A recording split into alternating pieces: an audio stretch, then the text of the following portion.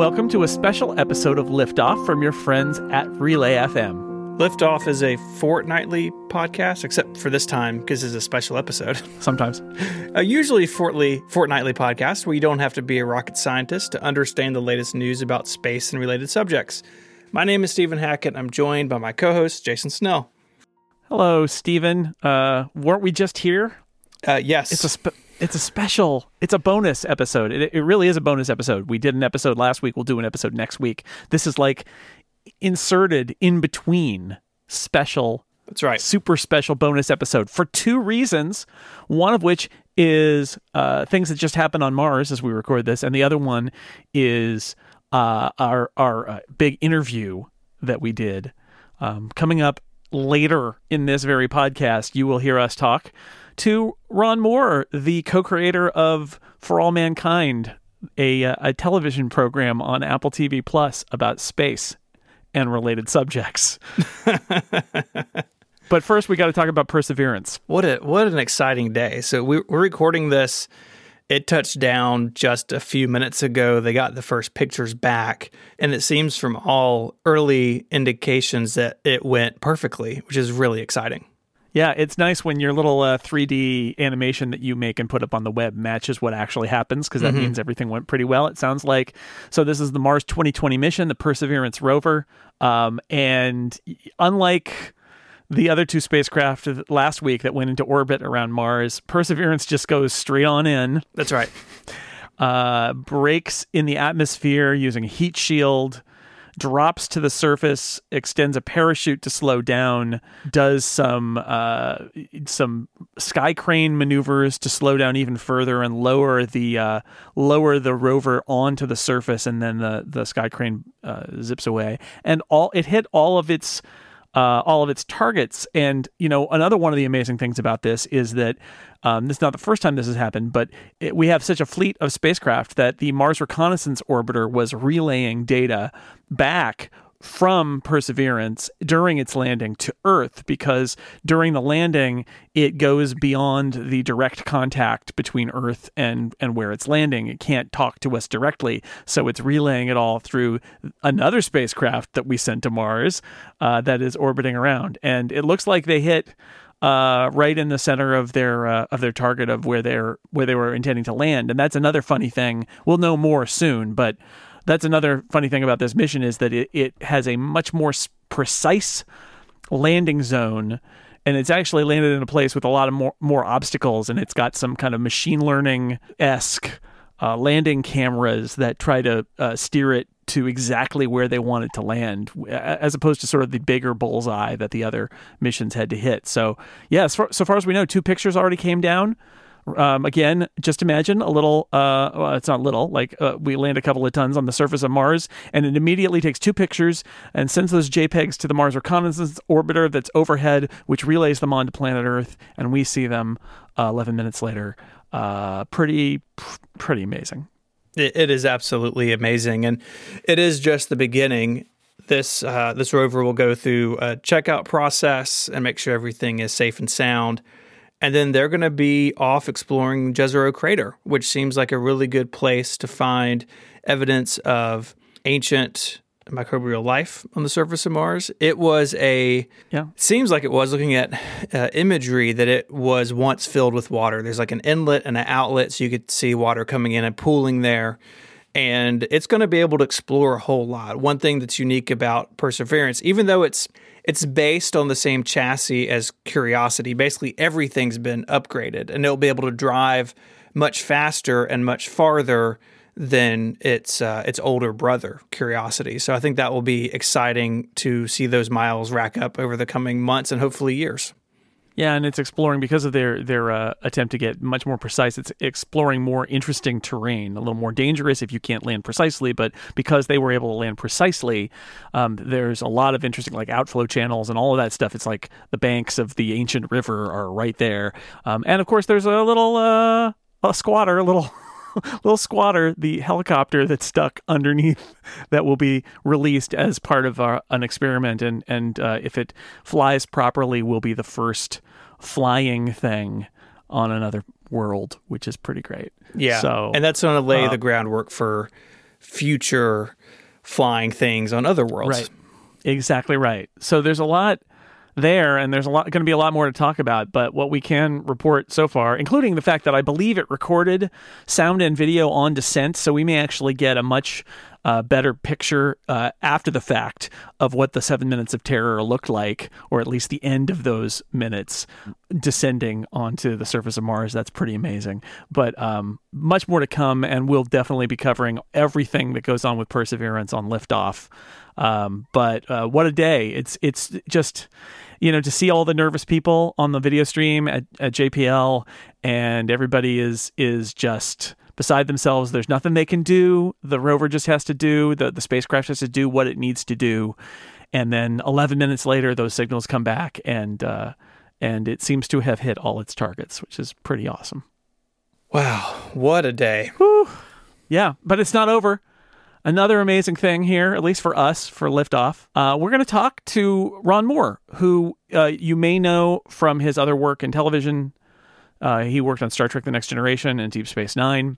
He did the reboot of Battlestar Galactica, and he is also running or helped to run Outlander, which is on Starz, which is a show that I have watched all of, I think. And his current show his newest show is For All Mankind, which is on Apple TV Plus. It is a story about space, but it's a story about space with a little bit of a different twist. It's an alternate history story, the premise being that the Russians get to the moon before America, and it causes a reinvigorated space race. And season 1 came out a year ago, a little more than a year ago, I think. And season 1 starts in the 60s and goes to the kind of mid 70s.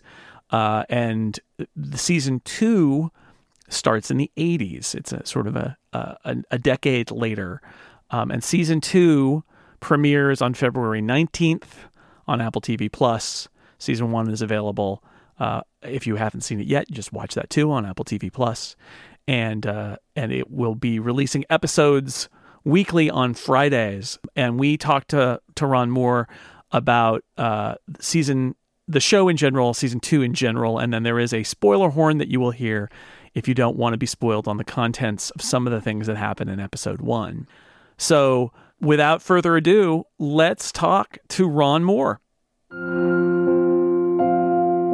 Ron, thank you so much for joining us on Liftoff. It's really exciting to talk to you. I've been watching your stuff on TV for years, not just For All Mankind, and it's great to talk to you about. We're going to nerd out about some space stuff, I think. Oh, fun. That's why I'm here. Let me get into it. I've got so many questions that I've formed really while watching season 1 and then watching episode 1 of season 2. The thing that fascinates me about For All Mankind is that it is this mixture of real science and real NASA history with your extrapolation because you're in a kind of alternate timeline, an alternate history. And so I'm curious, what is your process about, like, what connections do you try to maintain to real stuff that people are going to be familiar with from our history, while also having the freedom to kind of tell whatever story you want to tell? Like this in season 2, the space shuttle is there, but it's not quite the space shuttle we know. We see Ronald Reagan. There's a Skylab in season 2. And clearly you're not just saying, well, that stuff didn't happen and we're going in our own way. You're trying to weave in like some real stuff with your storytelling. So how do you approach that? Well, from the get-go, we said we wanted this to all be plausible. We wanted to say, okay, how could the space program have really expanded and kind of become the program that people like me growing up in the 70s thought it was going to be? Right. So from the Soviets landing on the moon first forward, everything had to sort of, have a sense of reality to it. And we also wanted the audience to kind of recognize certain elements of whatever time period we were in, whether it was the 70s or the 80s or beyond, so that there was a sense of, oh yeah, I kind of know that history. I've heard some of those things. And even people that aren't deep aficionados of the space program, yeah, they kind of know what the space shuttle is, and they can kind of recognize that. And then it was a question of, all right, in our alternate reality, what are the connections that we're drawing? How do you get to a space shuttle in our alternate reality? And what's the purpose of Skylab in the alternate reality? And we sort of said, like in those two particular instances, well, the space shuttle was part of the original NASA program that was presented to Nixon in, I think, 69 or thereabouts, that had the shuttle, it had space stations, a moon base, and a Mars mission. And the Nixon administration basically said, we'll take a space shuttle. So in our version, we said, well, they're going to get them all. Like, they're going to basically greenlight everything because the world has changed and the national priorities have changed, but Space Shuttle is still part of that. Same thing with Skylab. Planning for Skylab was already underway when the moon mission happened. In our version of reality, what was going to be Skylab, the first Skylab, sort of becomes the Jamestown moon base. But the idea to do a Skylab is still there at NASA. They're still, in our version, they're still making Saturn V. So they sort of, continue that development process, and they make a Skylab.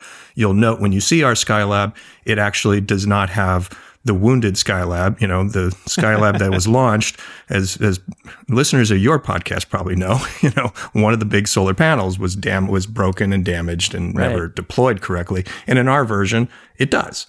So it's taking things like that and just deciding, well, what could happen in an alternate scenario that is still tethered to reality? Because we didn't want to get so far away from the history that people knew that it just felt like we were telling a story about a completely made up world that had no real relationship to the one that exists. You've got a lot of presidents in For All Mankind, and I know in season 2, in episode 1, we hear Ronald Reagan a lot, and I know your timeline is different, right? Because you had Ted Kennedy, and then Reagan gets elected a little bit earlier in 76. But it's also a little bit of a touchstone to reality, right? To say, well, you guys know Ronald Reagan, right? Well, here he is. And it sort of helps anchor the show maybe a little bit in some of our reality, even though it's a very different world. Yeah, definitely. Because, if you're doing a show about the 1980s, I mean, it's the Reagan era. It's hard not to tell a story about the 80s without some touchstone of Reagan. If he was completely missing from the show, you are living in a very different world. So we also just wanted to embrace that. We wanted the second season to become a Cold War piece, that the confrontation between the Soviets and the Americans is heightened, the Cold War is heating up, and that the militarization of space pulls the space program into the confrontation between the two superpowers. So Ronald Reagan had to be kind of part and parcel of that whole equation. Does it get harder to maintain that connection to our actual timeline the further the show goes along? Oh, sure. You can see we're diverting more and more as time goes on. So it's just, it's an expanding, angle. Eventually, it's going to be very, very separate from where we are in reality. But we're going to still try to maintain certain touchdowns as we get into the 90s and in season 3. Okay, now lots of things have changed. The presidents are very different. The space program is radically different. The world has changed, but we still want some kind of common touchstone so that people are watching it can kind of go, oh yeah, that is the 90s. Whether it's music or pop cultural references or certain political things, you still want them to kind of recognize the decade. Yeah, you still got to have some flannel in the 90s, right? You got to just a little, just a little. In addition to you mentioned something like not the bad sort of broken space or Skylab, but the good Skylab. One of my earliest memories as a kid was my parents took me outside and we watched Skylab pass overhead as it, which sounds beautiful, except it was as it was having its orbit decay and it was going to re-enter over Australia. So it's like, there it goes. Goodbye. But one of the things that you, and presumably you've got some great consultants. I get the sense that there are a lot of space nerds on this show, but you've also got some great consultants too. I've been impressed with the untraveled NASA paths. I mean, you mentioned that original plan. You ended season 1 with that Sea Dragon launch. Mm-hmm. Do you, is there inspiration and research that goes into kind of digging up the roads not taken? And is it, mostly fun Easter egg stuff, or do you actually use it as inspiration for telling the story you want to tell? It's definitely both. I mean, beginning of season 1, as we were putting the writer's room together, I started digging into, well, what is out there? What information is there on plans that NASA came up with but didn't realize? And I was pretty surprised to see how much there was. I mean, there was an entire book whose title is escaping me now. There was like an e-press book that was, I think, almost, Roads Untaken or something, that had chapter by chapter, all these different programs that I had never even heard of. There was like a plan to convert the Gemini spacecraft into, something that would go to the moon and, to take a third person in it and all these like wild things, various plans for moon bases, various plans for, other orbital laboratories and spy platforms. And somewhere in that research, I stumbled across Sea Dragon. And I was like, what? Seriously? And then I Googled more online and found, people, there were some websites that put together like a sample launch of what it might look like. And I was like, that's amazing. And launch out of the water. And how big is this thing? And I was like, went back to the original book and sure enough, it was in there and had all the why it didn't happen, but that it was a real thing. And I just thought that's perfect because it really symbolized how different the space program could have been, and how ambitious it truly could have gotten. And that the launch alone would look nothing like we had ever seen a rocket launch look like in this country, unless you were looking at like a Poseidon missile or something. And I thought that's a great way to end season 1.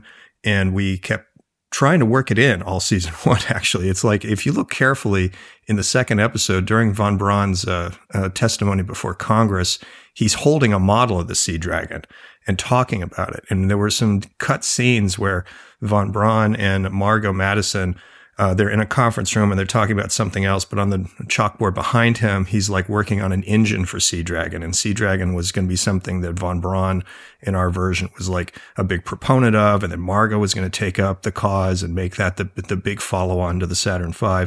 We never quite realized it. It was like an idea that we just kept playing around with, and it ended up just kind of playing in the background of that scene. But then giving us the end credit sequence that takes us into season 2. And then by the time you get into season 2, Sea Dragon is now a common mode of lift. It's like actually lifting the components for the Jamestown base are lifted by Sea Dragon. Most of the resupply missions come from Sea Dragon. And that in combination with the space shuttle are major elements of the way NASA does business in the 1980s. So it sounds like you're sort of starting with doing a bunch of research and knowing about these little pieces. And then as you're building your story for the season, you think, can I work that in? What fits? What doesn't fit? Do you ever have to go like say, we really need something here, and then like see if you can find something, or does it mostly work the other direction? It does kind of work both ways. When we were like in season 1, when we were coming up with the whole end sequence and, Apollo 20 or 21, I mix up the numbers in my own head, forgive me. But the crippled spacecraft that's on the way to the moon and then, the rescue of it and how that was going to work with the LSAM. And we sort of knew conceptually, basically, that we wanted one ship to be crippled and we wanted Baldwin to come up from the surface and somehow rescue it. And we kept kicking different ideas around, didn't really have an idea of how it was going to work, and brought in Garrett Reisman, who is, is one of our technical consultants and a former NASA astronaut. And he helped us figure it out, come up with the tank, and could you throw the tank between the two ships? How could they refuel? There's all these technical things that normally aren't that important in a sci-fi show, frankly, because you can just gloss over a lot of things when you're making up all the technology. But when we were sort of saying, well, we wanted this all to be rooted in real things they had and how real spacecraft worked at the time, that kind of limited our options. And it became a very technical discussion, with Garrett getting up and drawing diagrams on the whiteboard and explaining orbital mechanics to us, and fuel supply and how this it was very technical for a bunch of liberal arts writers in a room. And there are a couple of writers that are more into the space program than others, and some had never even really knew anything about the program until they started working on the show. But we all sort of had to dive in and really kind of understand what we were writing about in order to realize it. That scene made my hands very sweaty while watching it. It was like good. It was very intense, super tense. And it sounds like you all have a commitment to trying to make it real rather than just making something up and saying, oh well, it's magic. If you can keep it real. Yeah. That was important. It was important to me personally, and to Matt and Ben, my co-creators on the show. But for me in particular, it was trying to realize the dream of the program that could have been. which was something that mattered to me a lot growing up. And I was always heartbroken that we never got that program. So I didn't just want to make a magic program that did all kinds of things. I wanted to kind of see what the program could have really done, what it might have really looked like, what were its capabilities, and then to have an adventure with them. I mean, so that was kind of always the goal. I think another way that this show has really resonated with people, not only setting it like what we've been talking about against the backdrop of possible visions of what NASA could have been in this era had things gone differently, but you also have historical names and characters. And in season 1, we meet a lot of those people, but as the season goes on, some of them fade into the background. And the main characters that we're following now are people who have, fictional characters inserted into this alternative timeline. How do you go about this decision-making, when to use a historical figure, when to use a new character, and how they should interact even? Right, because you had Gene Kranz and you had Deke Slayton, and I think Sally Ride is in season 2. Like, you do have historical figures there, but they're not our main characters. Right. I mean, with historical characters, we kind of feel honor-bound to keep them within the realm of who they really were and who those people were. So if you're doing wild and, radical things with characters or making them alcoholics or whatever, for story purposes, you don't really want to do that to someone who's real. That doesn't feel like you're playing fair. So you try to keep the historical people involved in the show in a way that sort of honors them and who they were for the real people they were, and kind of ask yourself, well, what would really happen to Deke Slayton? Deke Slayton was a real person. He's really in charge of the astronaut office when the show fades in. How do these events affect him? And we tried to just play the character as close to what we thought Deke's personality was and what his attitude on things would be. But then there was also just sort of the fun of realizing that, Deke did decide just to put himself on Apollo-Soyuz because he could. And we said, well, that man is still going to go into space in our version, and he's just going to go into space in a different way. Yeah, makes sense. Another thing that you did with the Divergence that wasn't necessarily required, but you're making a show in the 21st century. So obviously, the real history of NASA in the early days is it's a lot of white guys.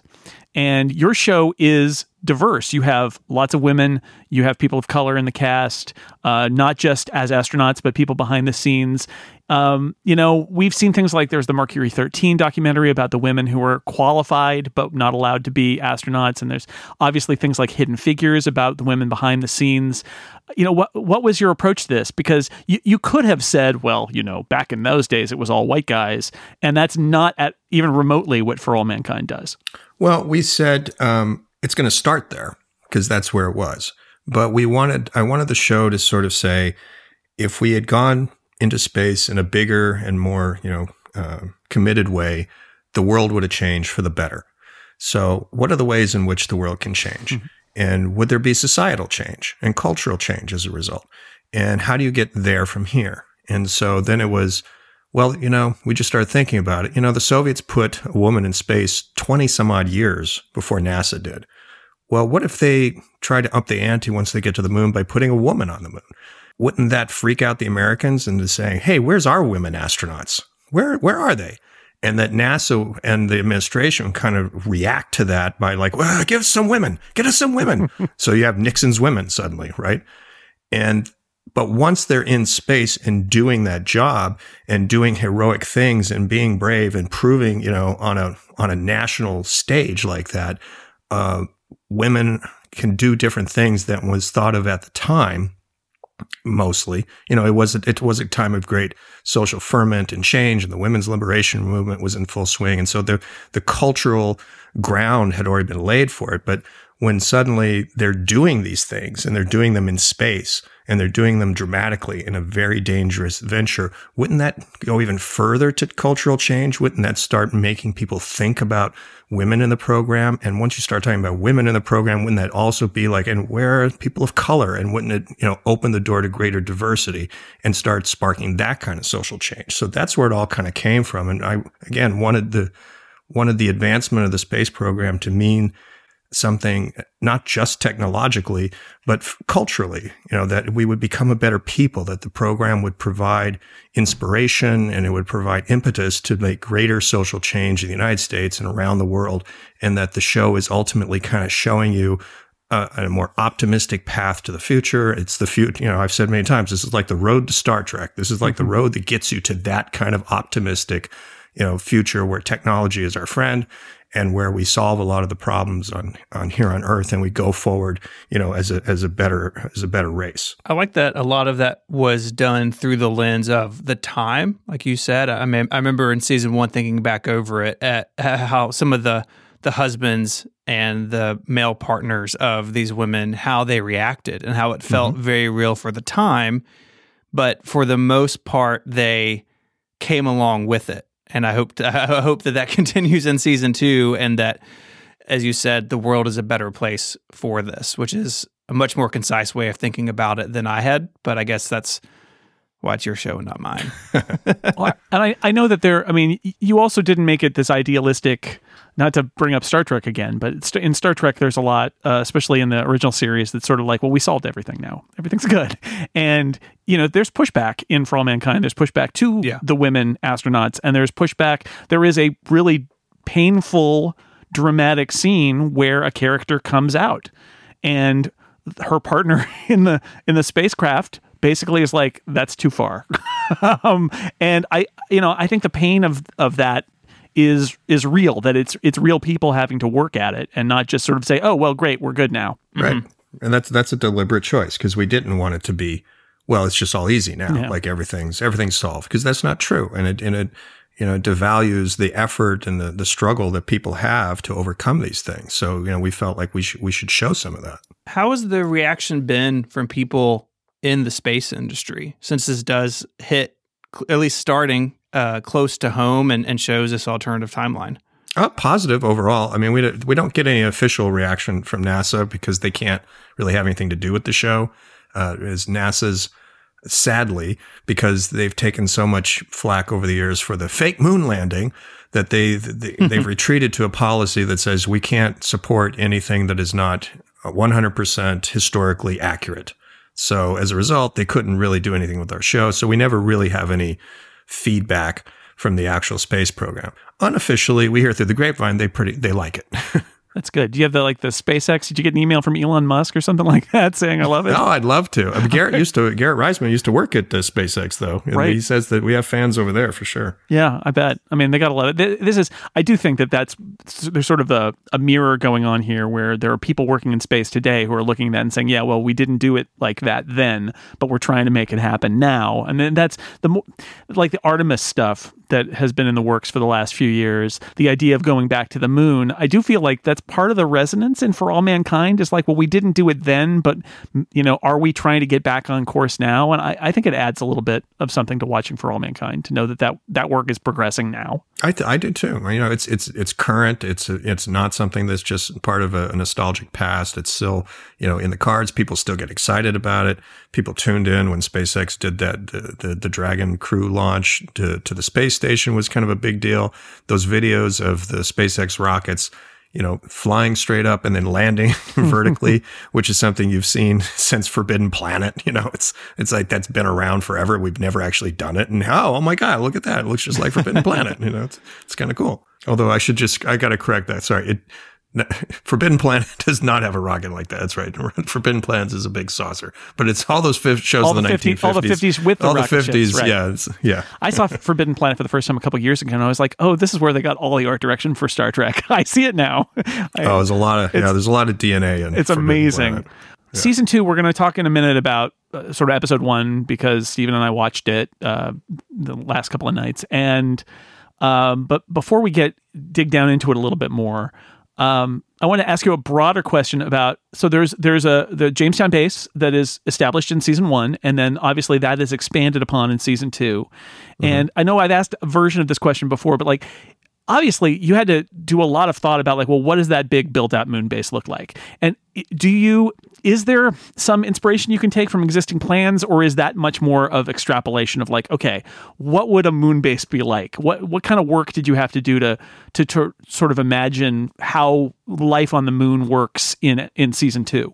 Yeah, it was more of an extrapolation. I mean, we did talk about what are the current plans, for a return to the moon and what are the moon base. But whenever we looked at them, it was hard to sort of retrofit them because they're all then based on things we know today, technologies that are available today, lessons learned over the span of time. And you had to kind of deconstruct that to, well, but what would they be thinking back in the 70s? And it never helped. So it was easier to just start with 1970s technology and build on top, have the technology advance at a faster pace, assume they have a lot more money and more political willpower to do it.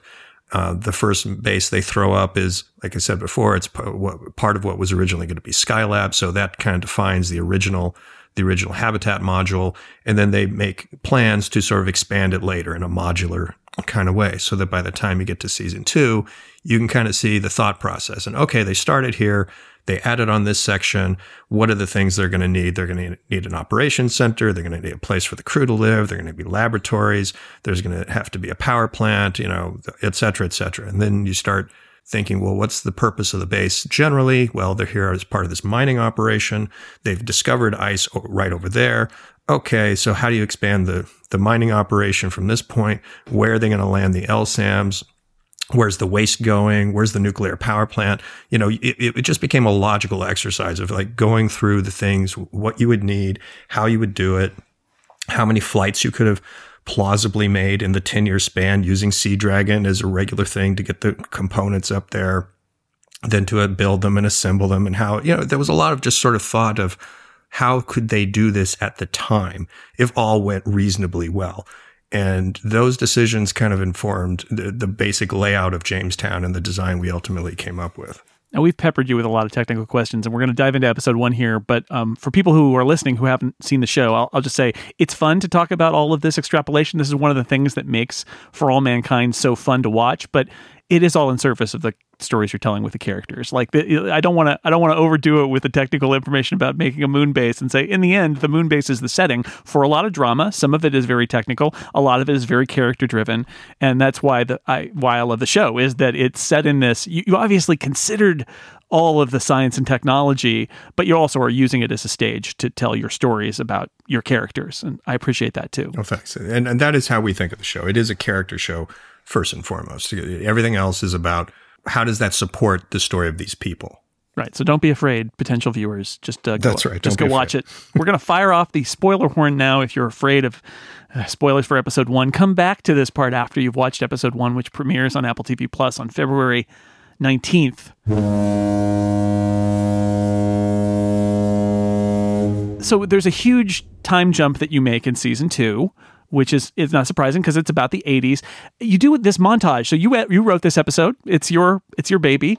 We talked about it a little bit before, but like, what goes into deciding what goes in that montage? Because you're like, oh, so John Lennon survives. Sadat doesn't get assassinated because there's no peace with Israel, but Pope John Paul II does get assassinated. How much of that is just having fun with alt history Easter eggs, and how much of it is like, what is the download that I need to give the viewers to understand the march of time? Because it's a really fun segment, and I was sitting there thinking, like, did you just make a list of like all the alternatives that you could have put in about what happens between the 70s and the early 80s? It was sort of all the above. It was something that's developed as we were working on the show. We realized actually there was one of the Apple executives suggested. He said to me as he was reading scripts for season 2, he said, I really loved that piece you did in the first episode of season 1, where we used some of the archival footage of John Kennedy, and him in the early days of the space program. That kind of puts you in a certain time and place. Wouldn't it be fun to do that here? And I really took that to heart and thought, that's a great idea. That was a nice piece of the first season. And we had a lot of things in our alternate timeline, because we had fleshed out a fairly detailed alternate timeline of history for the whole series. And there were a lot of things in that timeline that we never got around to being able to put into the show proper. And then there were some things that are in the background of the show and some things that come more to the forefront. So it was sort of a matter of, all right, let's build out this montage. Let's talk about the events the audience needs to know, like Ronald Reagan gets elected in 1976. And what are the fun things? And what are the sort of interesting, oh my God, I can't believe that, or I'd forgotten about that. And to put a lot of it in there, to make it something you'd have to watch more than once just to see everything that's going by.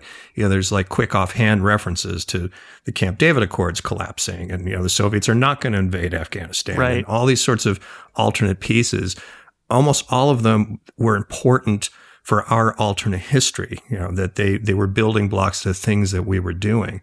And some of them are more important to know than others. John Lennon was an important one because he does figure into the story a little deeper into the season. It's not the last time you'll hear his name come up. So we wanted to posit right up front that, hey, he's alive in this version of alternate history.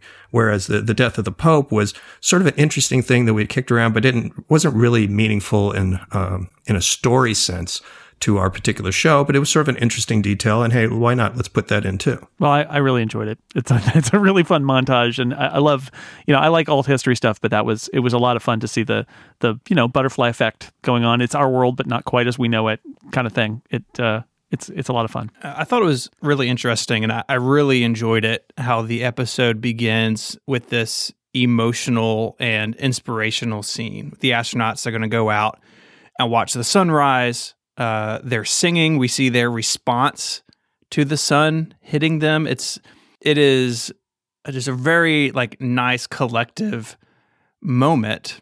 And then the show basically backs up. What is it? 24 or 48 hours and kind of fills in what's going on. So many shows start with a moment of danger or hey, something wild is getting ready to happen. We're going to back up. But in episode 1, we start with this beautiful moment and then back up from there. It's good vibes to kick it off. Yeah. It's great. We need more of those in 2021. I completely agree.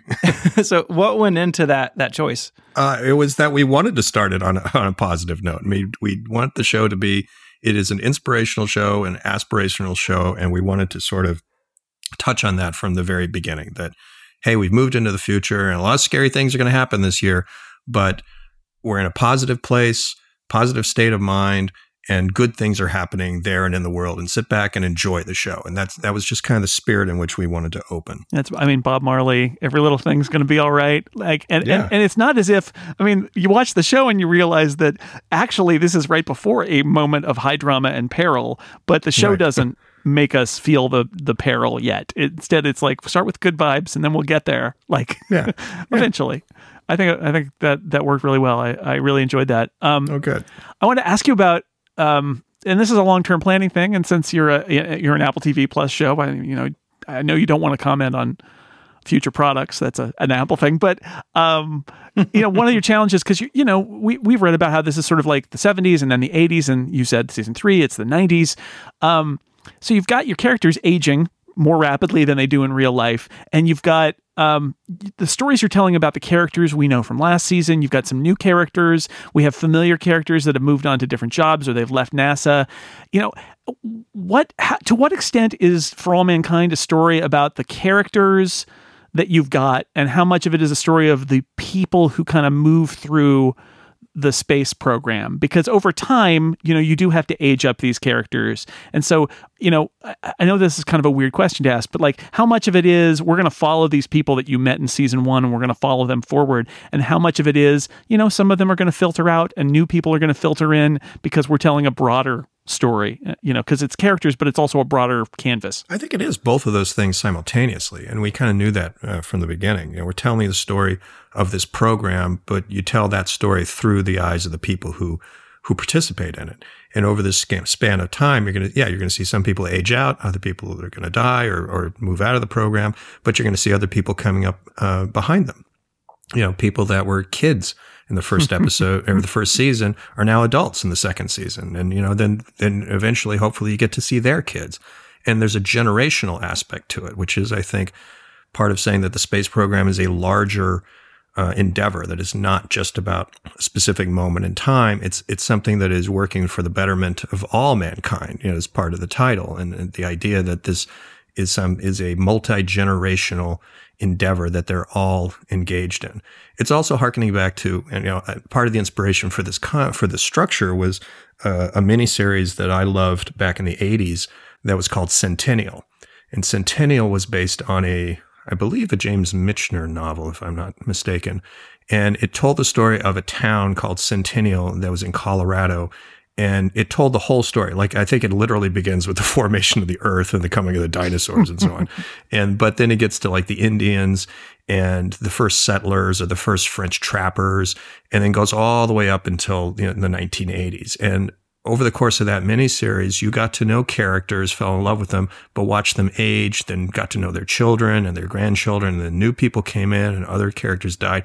And it was fascinating, and I loved it. And I was really caught up in that kind of storytelling and watching time pass. And yet you were watching the town grow, and you were watching the environment change, you were watching the country change, and you were really being told this very big epic story, but you were doing it on this intimate level of the particular people that were involved and that passed through this particular location and time. So I thought that was a really interesting structure. Yeah. Episode 1 of season 1 does have prominently a young girl who is looking up at space and at the moon. And you don't have to put your cards out on the table, but watching that, I was like, well, this is a very important. Oh, this is going to be an important character, but I felt like that was the show saying we're playing a long game here, right? Like you're going to see this little girl grow up, and what she ends up doing is open to question. You watch and see, but like this is an epic. There's a multi-generational, long time scale kind of story from the very beginning. Yeah. Now, again, that was a deliberate choice. You weren't going to see Alita become part of the space program in season 1, obviously, right. But you knew that she was somebody that was going to be important, and it was a promise, and it was like a marker to lay down to be picked up later. And, in season 2, you'll see where Alita is in 1983. Love it. Before we go, both Jason and I felt a little overwhelmed in the scene where Margot is getting briefed on everything that's going on. So we hear about Skylab, we hear about a whole bunch of space shuttles, Jamestown base. There's that whiteboard, basically, of like, oh my God, military shuttles at Vandenberg, which is a really nice space nerd reference. I love that. I caught that too. And I feel like it was meant to be a little overwhelming. So we see very efficiently how huge the space program has gotten. There's like, I don't know, by my count, like a half dozen missions or more going on. There's people everywhere, things happening all the time. How do y'all balance that enormous scope of the world and this program, how big it's gotten, with the specific stories that you want to show the audience? Well, I mean, you're telling it, you're saying, here's the story that you're following, week to week of these particular people. It's just taking place in an enormous backdrop.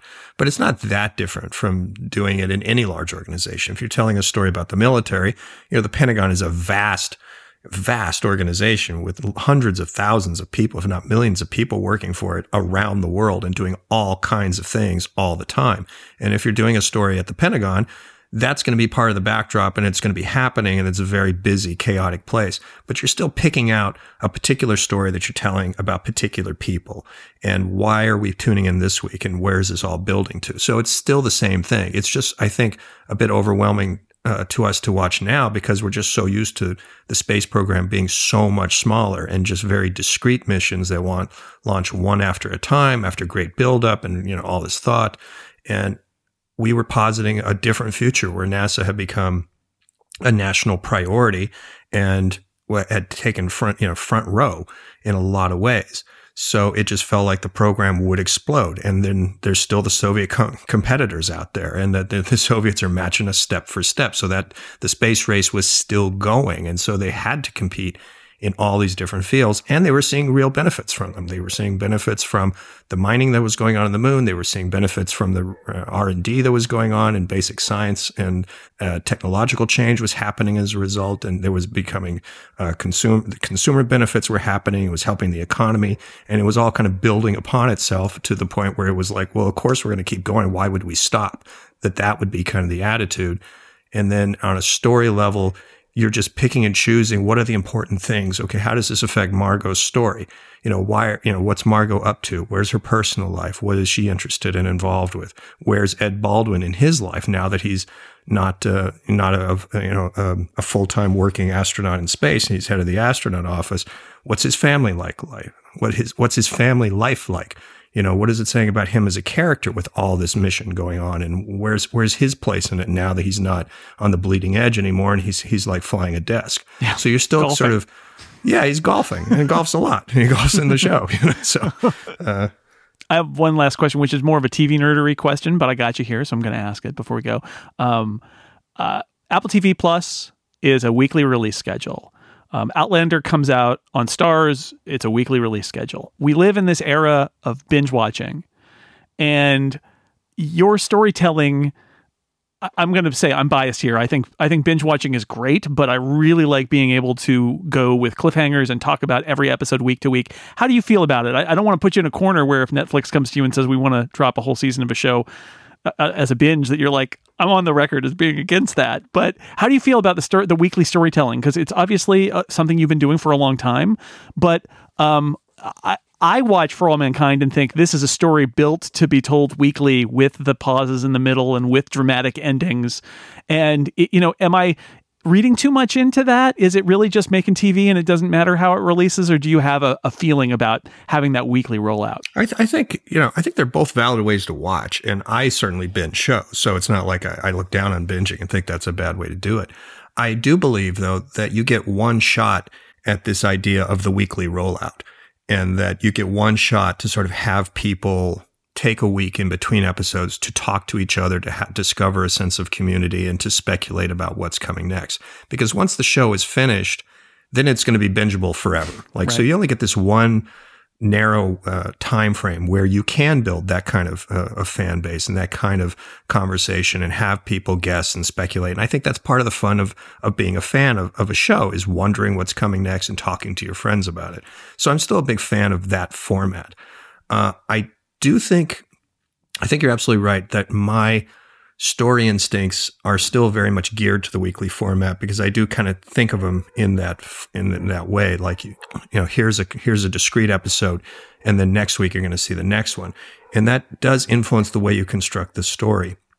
If I was doing them, like for Netflix, and I knew that they were all going to be, dropped at the same time, I would probably construct them in a different way. They wouldn't have quite the same endings. The internal rhythm of each hour episode would be very different. It's sort of like, if you think about, the only one that I know off the top of my head like that is like House of Cards. When they did House of Cards, it's almost impossible in my mind to separate them out into different episodes. They all just kind of run together. It's just like one big story, and you're telling it just pretty much continuously. And there was like one episode, and I think the first season, where the president goes back to his alma mater, right, his college. And that one was kind of a standalone, almost like a standalone episode. But for the most part, that series just ran continuously. And that's a different viewing experience. When you're watching shows like mine, back to back to back, there is a certain roller coaster effect to it. You're riding towards a climax, and then we're going to get on the roller coaster again, and then you ride towards the next climax, right, at the end of every hour.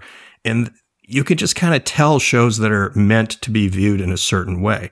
It doesn't mean you can't. It just means that's part of the intention of the creator. It's somewhat similar to when I go back and I look at, say if I look at an episode of Next Generation or Deep Space Nine, and every once in a while I'll pull one down and just, I haven't watched this in a while, and I watch it. When you're watching those shows without commercials, it's very odd, because it keeps building to these commercial breaks that don't exist anymore. Right. And it's a very odd rhythm to sit down and watch now a 45 or 48 minute episode or whatever it is that has this internal clock that's always driving you to a phantom commercial break. So when you're watching Outlander back to back to back, it's probably a similar experience. You're probably like very aware that, okay, and then, yeah, that's the end.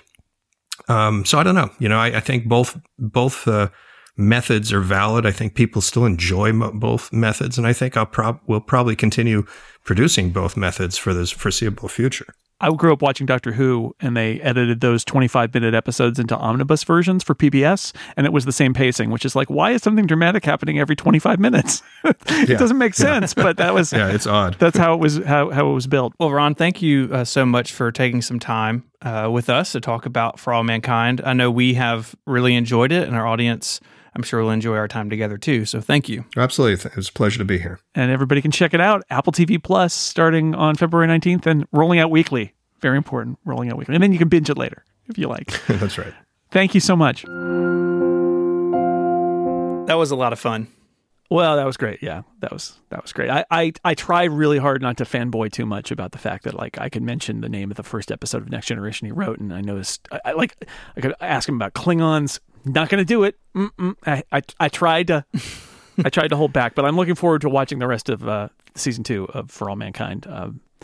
Very excited that show is back. Really, it just gives you the feelings. And yes. Yeah, it's a little bit road not taken about some stuff, but you and I have talked about the space shuttle a lot. I think it's fun. Season 2 has got a lot of the space shuttle doing, unlike movies where space shuttles do things that they couldn't possibly have done. At least here they have an alternate history, so they can say, but in this world, space shuttles did more stuff.